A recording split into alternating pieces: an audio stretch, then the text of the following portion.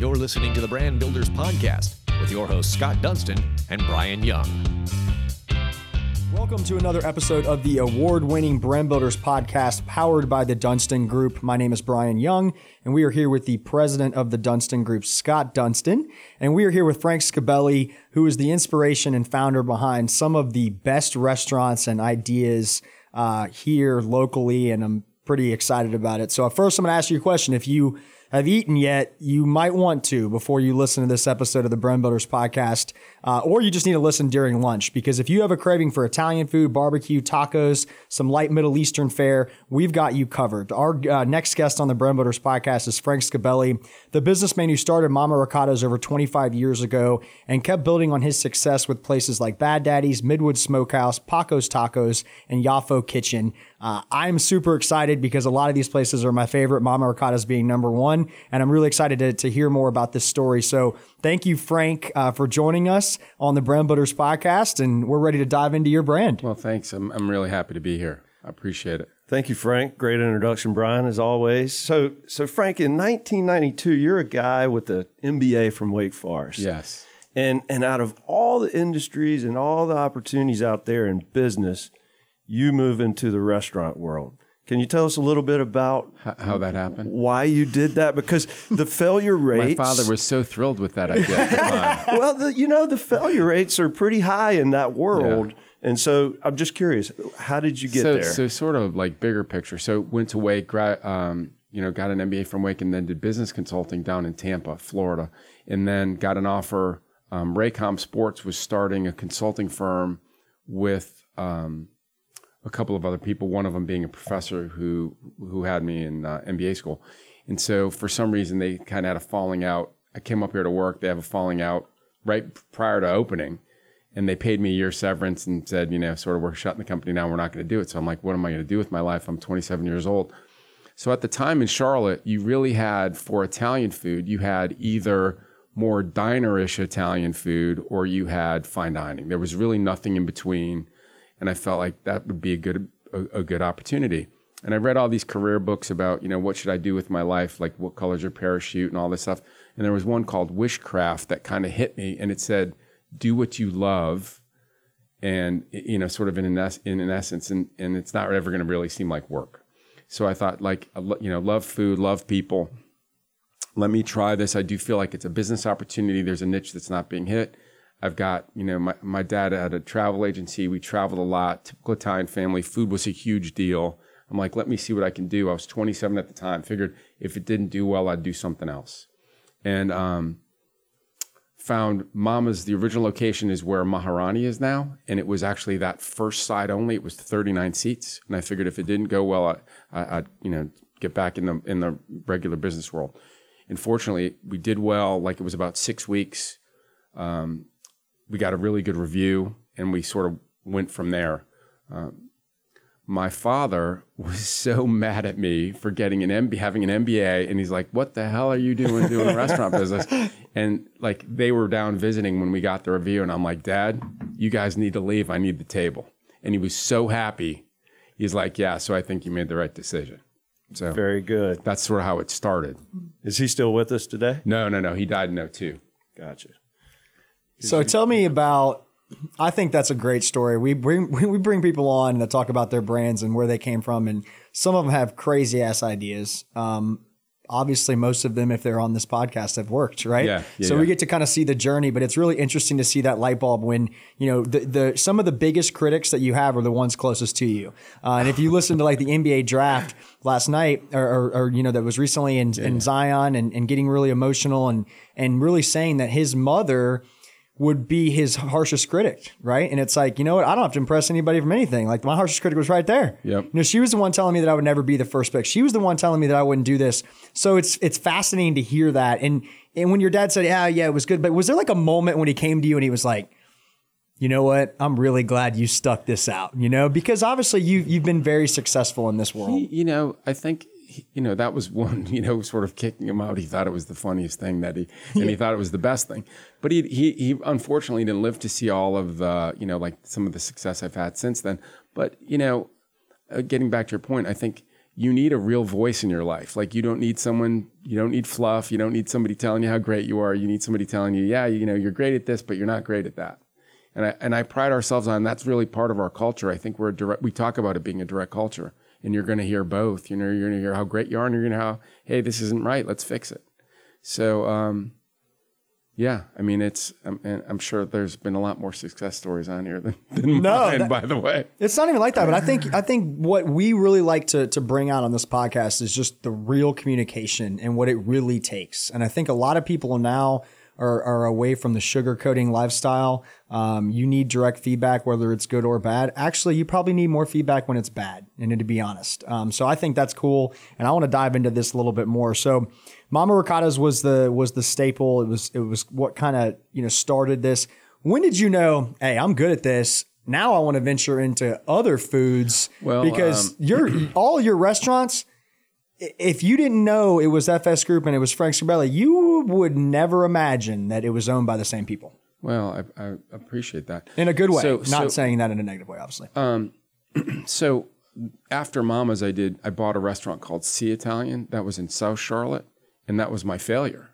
They'd cooked their books. They told me they were doing like, 1.2 million in sales. And first year we had it, we did 600. So it was like not even remotely the sort of business. And so fortunately was able to get out of that deal. But I learned a lot. I really learned how to manage my business. So it was like the failure is what really taught me how to succeed. The restaurant business is a penny business. People don't realize that. Like the margins are very tight. You have to watch your margins. And that really taught me that. But then we ended up doing, Cantina, open Cantina, sold Cantina to Quantum Restaurants in South Africa. You guys know this from on the way to Mama Ricotta's to the original Cantina. I'd drive by that location on the left and I'd be like, I think I could do something with that place. And they did the first Bad Daddies. And so grew that to 13 stores and was able to sell that. And when we were doing a lot of research for the Mexican, we used to get exposed to the barbecue. And so we'd go down to Texas and look at it and really love Tex-Mex. And that's how we ended up doing the barbecue and doing Pacos. So it was really just a kind of a logical extension. When you started Mama Ricotta's, were you there? Were you cooking? Were you on the kitchen line? Or were you managing? Kitchen. Were you hiring and firing? Everything. I'm really curious because I'm struggling with this. Like, how do you get from in the weeds to upper, like, and what am I trying to ask? So just try to get above the bigger picture, have the business working for you, not you so much in the daggone weeds, reacting to everything. How did you get to that point? Well, I think the biggest thing is people and developing a team, so I have an amazing team, like it's a core, like I'm not, like our restaurants, like I'm not there cooking your dinner, it's guys who we have working for, like Shai Farjan, who's a partner. He's the corporate chef of Yafo. He's great. But it's really been the development of a team over the years that allowed me to do that, because really I'm a big culture guy. And I think if you can get the culture part right, a lot of other things take care of themselves. And that's a big statement, because you've got to get rid of people who are bad apples and say, hey, you just don't fit our culture, and you're really bringing people down. And then you're building people up, and people get, develop you didn't necessarily think were going to develop.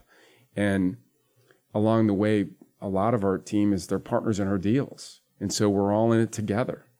And so I think we're all rowing the oars in the same direction. And I think that's why we're successful. And that's allowed me to not have to be there day in, day out. And I think they know I've got a palate, and they sort of trust my decisions, and I trust theirs. And we talk about it like, you're going to make wrong decisions. I just want logic. I don't want a half-assed decision. I want logic. If you tell me, you're logical about what you're doing, I'll never get mad at you. If you just do a careless mistake, that's a problem. Right. So how many people are on your kind of in the FS group? Obviously you have multiple different employees that work at each establishment, but what's the kind of the core of your group? It's probably about 12 of us ish that are, but they're not, I've got director of ops, Craig Franny. He oversees the Midwoods. Pam House oversees basically everything else.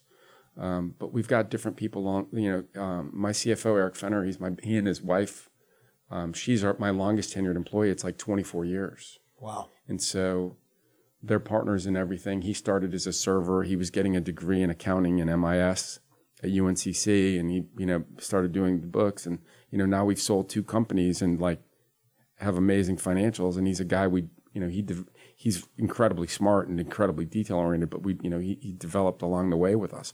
So we've got, a number of people there that are just part of the team, and everybody, drinks the Kool-Aid, really. I love that. I mean, that's a hell of a story, starting out as a server in college, and now you get to grow 24 years later as a partner in the organization and really be kind of that piece. And I think Pam House was a server for us 6 years ago, and she is now a partner and director of ops over, all the not Midwoods. Wow. That's so, I mean, this is completely different, but that just off the cuff reminds me of like Chick-fil-A. Of how many stories you hear from people that come and they start out at Chick-fil-A as a server, and then, they get the opportunity to go to college, and then they become an owner and all those different things. So that's really fascinating that you actually give people the opportunity. If you come in here, you can be whatever you want to be. And that's really cool. But it's not easy. I mean, right, it's like absolutely. You've got to knock it out. I mean, you've got to be good. And she's like she, in her example, she's someone who's really hardworking. She's mentally tough. She's really smart. She picks things up really quickly. Like you give her something new, she handles it really quickly. So I really, she's earned it. I didn't just give it to her. She's earned it. I love that. So let's jump into a couple of different, I guess, things that you guys have created. So Midwood Smokehouse, it's kind of fascinating when you look at a restaurant that gets a lot of like celebrity sightings, gets a lot of interest through social media, and it becomes kind of a popular destination. Tell us what it's like to have a, celebrity tag your restaurant or say how awesome it is. And like, what has that done for your business throughout? I mean, it's kind of interesting. The huge one was when Obama came. Right. I mean, it was insane. It was we've always been busy at Central Avenue. Like that's always, however, it was like up a notch on a wait at 5 o'clock. Like it was crazy. And people are like, I want to have what Obama ate. So that was really interesting how much he really drove it. The other people, the only other one that approaches it was Justin Timberlake. Yeah. And just Justin Timberlake, JJ. Well, but I really regret, I'm an Allman Brothers fan. Greg Allman ate there. I found out after the fact. No kidding. Yes, and I'm like, God, I can't believe we didn't. Would love to get a picture with Greg Allman. Right, that's sick. And, Bob Dylan got a takeout order, and it was like all this, like kind of some cool stuff. But we don't know how it happens too. It's someone in the music business is recommending it. So, but we get Jack White was there. Like it's really pretty wild. I mean oh yeah, Justin Timberlake just swang through and just picked up some food. So I don't know That's if you guys, crazy. have you ever seen the show Somebody Feed Phil? He was the writer. It's a great show. He's got 30 million followers on Netflix. Oh wow. He was the writer for Ray Romano. He's a comedian. He's great. So he came to Charlotte a couple weeks ago and we ate dinner with him. And he's texting. He has the same trainer as Justin Timberlake. And they're texting back and forth. And Justin Timberlake, yeah, you need to get the brisket with the Midwood sauce. How about that? I'm like, it was such a compliment. I didn't even remember. Like he goes everywhere. I mean, for even him to even remember, it was a barbecue place. So it was pretty good. I wouldn't remember that. I was like, that's really cool. Wow. He's a lot smarter than I am, apparently. Yeah. He's a hell of a brand. I mean, that's awesome. I don't even know what to say after that. Can't follow up. No, I'm curious. It seems like there's, like you said, there's a lot of moving parts in the restaurant business, and you have a lot of different concepts. What are your biggest challenges today? Well, I think, like every industry right now, I think hiring and developing people is really challenging because people have changed. The restaurant business is not a glamorous business. You're working when your friends are off. So it's not like people want to get in the restaurant business as a career. So that I think is really the big challenge, and it's a challenge to our industry. It's hard work. It's harder work than a lot of people necessarily want to do. The dishwasher doesn't show up, and you might have to wash dishes. That's a problem. But so that's really a big one. I think finding sites right now is a challenge because everything, Charlotte's a hot market, and so the rates have gotten pretty high. And so that's a little bit of a challenge. But really right now it's just doing a good job blocking and tackling. That's really every day. That's the challenge. Make sure you do a good job every day. Are you seeing a shift in your client base, right? Like, do people still like to go out and enjoy and hang out and bring their families out? Or are they shifting more towards fast casual, which might be your YAFO concept or an initiative to sort of go that direction a little bit? They do both. I mean, Midwoods right now, like Midwoods the last year have really grown, all 5 of them. All 5 of them have grown. But I think part of it is we've got really good teams in place now. It took a while, but now we have really pretty good teams in place, and they're sort of flourishing. But I don't think they're necessarily eating any differently. I think what happens is people shift. You know, if you get a little bit of a recession, maybe your mama's is the fine dining, and maybe they're going someplace else for casual. Right. And I think if it's economy's a little better, maybe that's the casual place, and you're going fine dining somewhere else, et cetera. So I think that's part of what it is. But I haven't noticed a difference. Are your restaurants beyond Charlotte? We have Columbia, Midwood and Columbia. And I'd like to get back up in Raleigh. I had Bad Daddy's in Raleigh, and we did really well in Raleigh. And I'd like to grow it a little bit. What about, do you ever, since you've done so many different concepts, your imagination must be fantastic because you kind of look at something and say, oh, I'm going to create this. Like, where do you get all your inspiration? I read I think it was a blog or an article where you had talked about the burnt ends of a brisket, and you never thought how popular that would be on the menu, but you just did it because you traveled and you ate them, and you're like, damn, we could do this. So does your inspiration come from traveling to other cities, tasting other foods, and like, how the hell does that happen? Like, how do you go from saying, hey, this could be really good, and then taking it from concept to implementation? Well, most of the stuff happens is really as simple as it's food that we like, we as our team. And a lot of times it'll be me saying, okay, this is something I really want to do. And then we start looking at it. We've had plenty of stuff we looked at and didn't do. We just felt like we couldn't do it successfully, or we weren't ready to do it yet.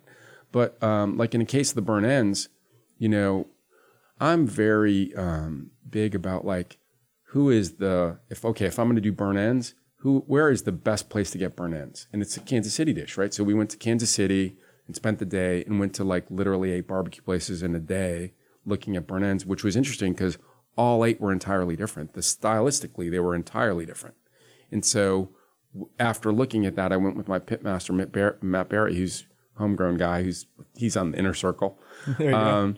But Matt and I went for the day, and we went and came up with a couple of different versions, and that's what's on the plate now. It is my least favorite dish on the menu, by the way. I want to know. It is my least favorite. People love it, and it's one of our best-selling dishes by far. What's your favorite?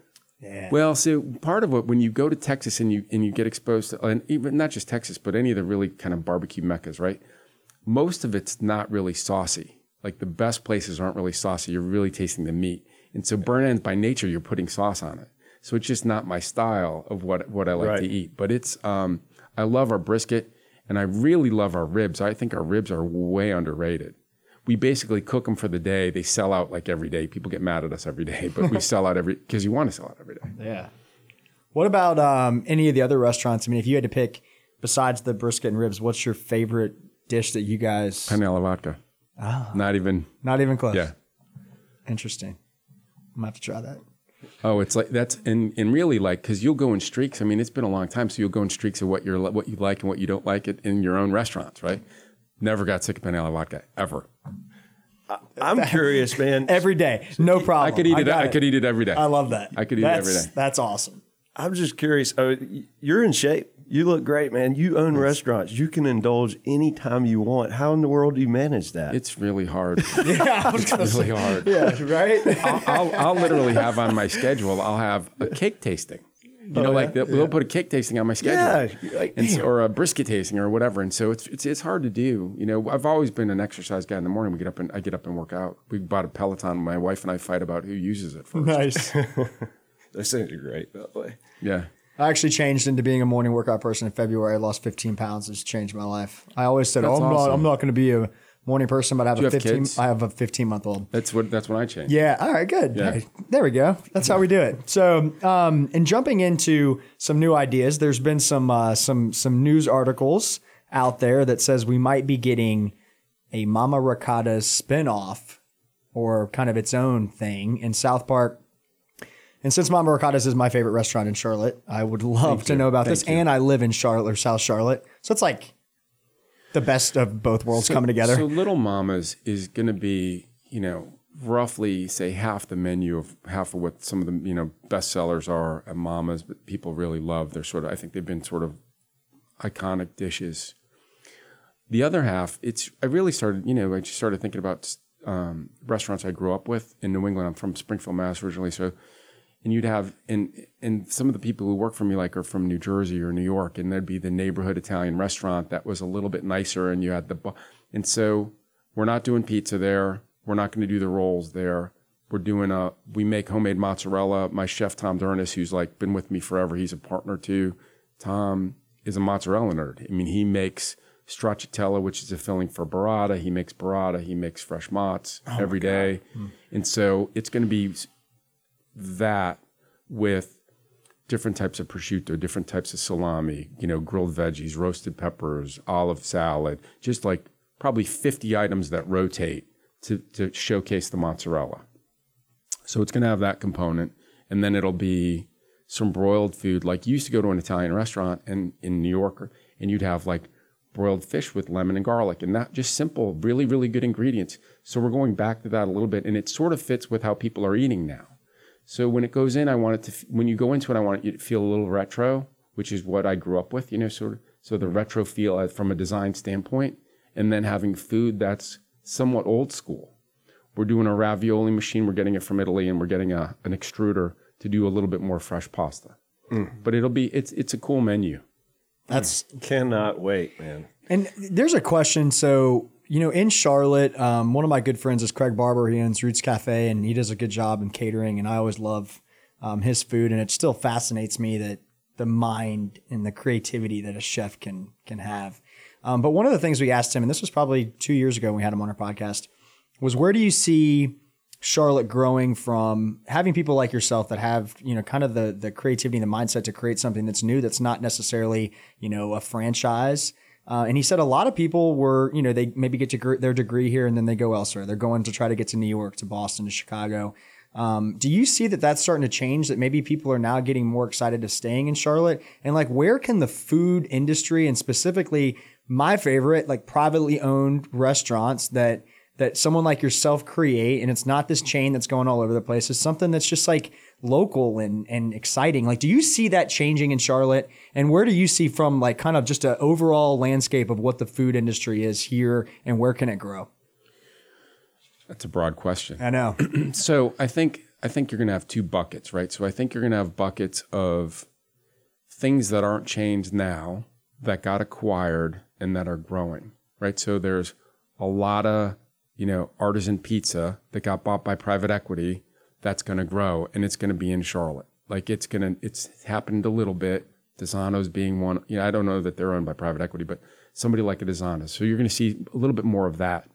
And it'll be other types of food as well, because the private equity market's gotten very hot for restaurants because they call it the Amazon effect. So that there are people, it's killing retail brands, but people are still going to eat in restaurants. So private equity is investing in restaurants versus investing in retail. Okay. So there's a lot of, so they're putting their money there. They want to grow the restaurant. So you'll see a bucket of all these other brands that got a bunch of money that are tasked with growing, and they'll be coming into Charlotte because it's a hot market. What are we, 16th, I think, in the country now? So that'll be one. I think that'll be one bucket. I think the other bucket will be guys like Kindred and Clark Barlow, who are doing a great job, and they are going to continue to do some other things that are interesting. And I think we'll continue to have the boutique restaurants, and we'll end up getting a Beard Award. I think that's just a matter of time, who gets it, et cetera. I have thoughts. I think, there's a couple people here in town. I think we could win it now when it gets right down to it. So I think that'll happen, and that'll start putting us on the map. Can you go into what that exact award is? Because I'm not familiar. The James Beard Award? Yeah. So the James Beard Award is essentially the Oscars in the food business. Awesome. And that's the biggest award you can get. And they just had some sort of symposium here So I think eventually we'll probably get more national recognition and we'll get some more national press on it. I think yesterday there was Condé Nast Traveler did an article on Charlotte food, we're getting a little bit more of that. So I think people are getting aware of it. So I think more of the boutique stuff, that'll happen. I agree with you. People will probably stick around more, but I think, young kids who go to Johnson & Wales still want to go, we have someone who work for us. They want to go cook in Paris, or they want to go cook in New York, or they want to go cook. I can't blame them. The issue is I think they'll come back. So, which could only elevate that. Absolutely. So you mentioned a lot of private equity and familiar with that and those transitions. And a company that I used to love in Atlanta, Taco Mac, came through here. It was an absolute disaster in Charlotte. I can tell you firsthand, the one that I grew up going to had amazing food, had amazing service, had amazing beer. It was everything. We ate there once a week. I was so excited for it to be here. I was one of the first ones that had my name on the wall because I drank way too many beers there. But anyways, the reality of that was I was very disappointed. And it really kind of hurt that the brand that I grew up with that showed up to Charlotte didn't succeed. And ultimately the Taco Mac owners bought that back, or the original owners. Have you had any of the businesses and the things that you've created that you've sold off that you've either A, bought back, or B, just couldn't believe some of the changes that they made, or maybe went in there and ate and you said like, damn, I wouldn't have done it like that? I'm just kind of curious because that's got to be something that if you create and then you sell, it's like, it's still yours. I'm really not. Yes and no. Okay. I'm really not like the way I look at it is if I give it to you and tee it up, it's your deal now. Yeah. Right. Good so for like you. if it's running really well, yeah. Bad Daddy's, when I owned it, was top 25 burger in America in multiple. It was in USA Today. It was in Zagat's. We were in the Burger Bash. Like I went as far as we're going to go with burgers in Charlotte at that time. We sold it. I handed it off to them. I would rather not get into answering that question. That's okay. No, because that's fine. I think it's unfair a little bit to the people who bought it. They just have a different perspective. Some folks have different perspective on how they want to run things, and they wrote me a check. They're entitled to do whatever they want to do with it. Right. So great. Yeah. Hey, that's a great answer. I think ultimately, if you can think like that, that's fantastic. And also if people are paying you for your ideas, hey man, right. Good luck. That's a compliment. I teed it up. I'm going to walk away from the box now. Well, and I was happy. I actually, I haven't really, I've never gone back to Cantina, and they're great guys. The guys who bought it were really, the main guy who bought it was a guy, Ben Filtmatter. He actually passed away. He was really sharp. I actually think had he lived, they probably would have grown Cantina a lot. He was a very, very sharp guy. Well, how do you feel about the space on East Boulevard that's been sitting empty and has sort of struggled since Cantina left? Right across from Kid Cashew. Is there? That's a tough landlord. That's a really tough landlord. That's what we would never do a deal there ever. Right. With your money, I wouldn't do a deal there. So there's the issue. All right. So the answer is no. Yeah. And hence the reason it's still sitting there. Yeah. So that's from our perspective. We were there. We actually tried to buy the building with Cantina, and so they didn't really want to renew the lease at the time, and so that's why I looked at we started looking at when we sold it to Quantum. Mm-hmm. So, obviously, I think I know the answer to this question, but are you bullish on Charlotte? Oh, I love Charlotte. I'm so blessed every day that I'm in Charlotte, and I have friends in any other business, and it's like it's awesome here. I agree. 100%. I've been here 9 years. I love it. It's made me who I am. I love that. So here's a question. I always like asking people that own restaurants, if you're not eating at one of your establishments in Charlotte, what's your favorite places to eat here? And can you go into some detail on that? Sure. I think I'm like anybody else. I think there's statistics that say 90% of your meals are 7 or 8 restaurants in a 3-mile radius from where you live. So I'm really not, candidly, I'm not that unique in it. We like, for certain things, we like Del Frisco a lot. Del Frisco, the food's very, very good, but the hospitality piece is off the charts. The Palm is the same way. I love my sister's restaurant. She owns Fran's Filling Station. Okay. Oh, right? Yeah. So Fran, she does a great job. She's really talented with food. I think she's awesome. We're going to Fin and Fino. It's my anniversary today. We're going to Fin and Fino tonight, which I haven't been, and I think John Dressler does a pretty good job. Congratulations. Thanks. Yeah, thank you. Absolutely. I'm trying to think who else.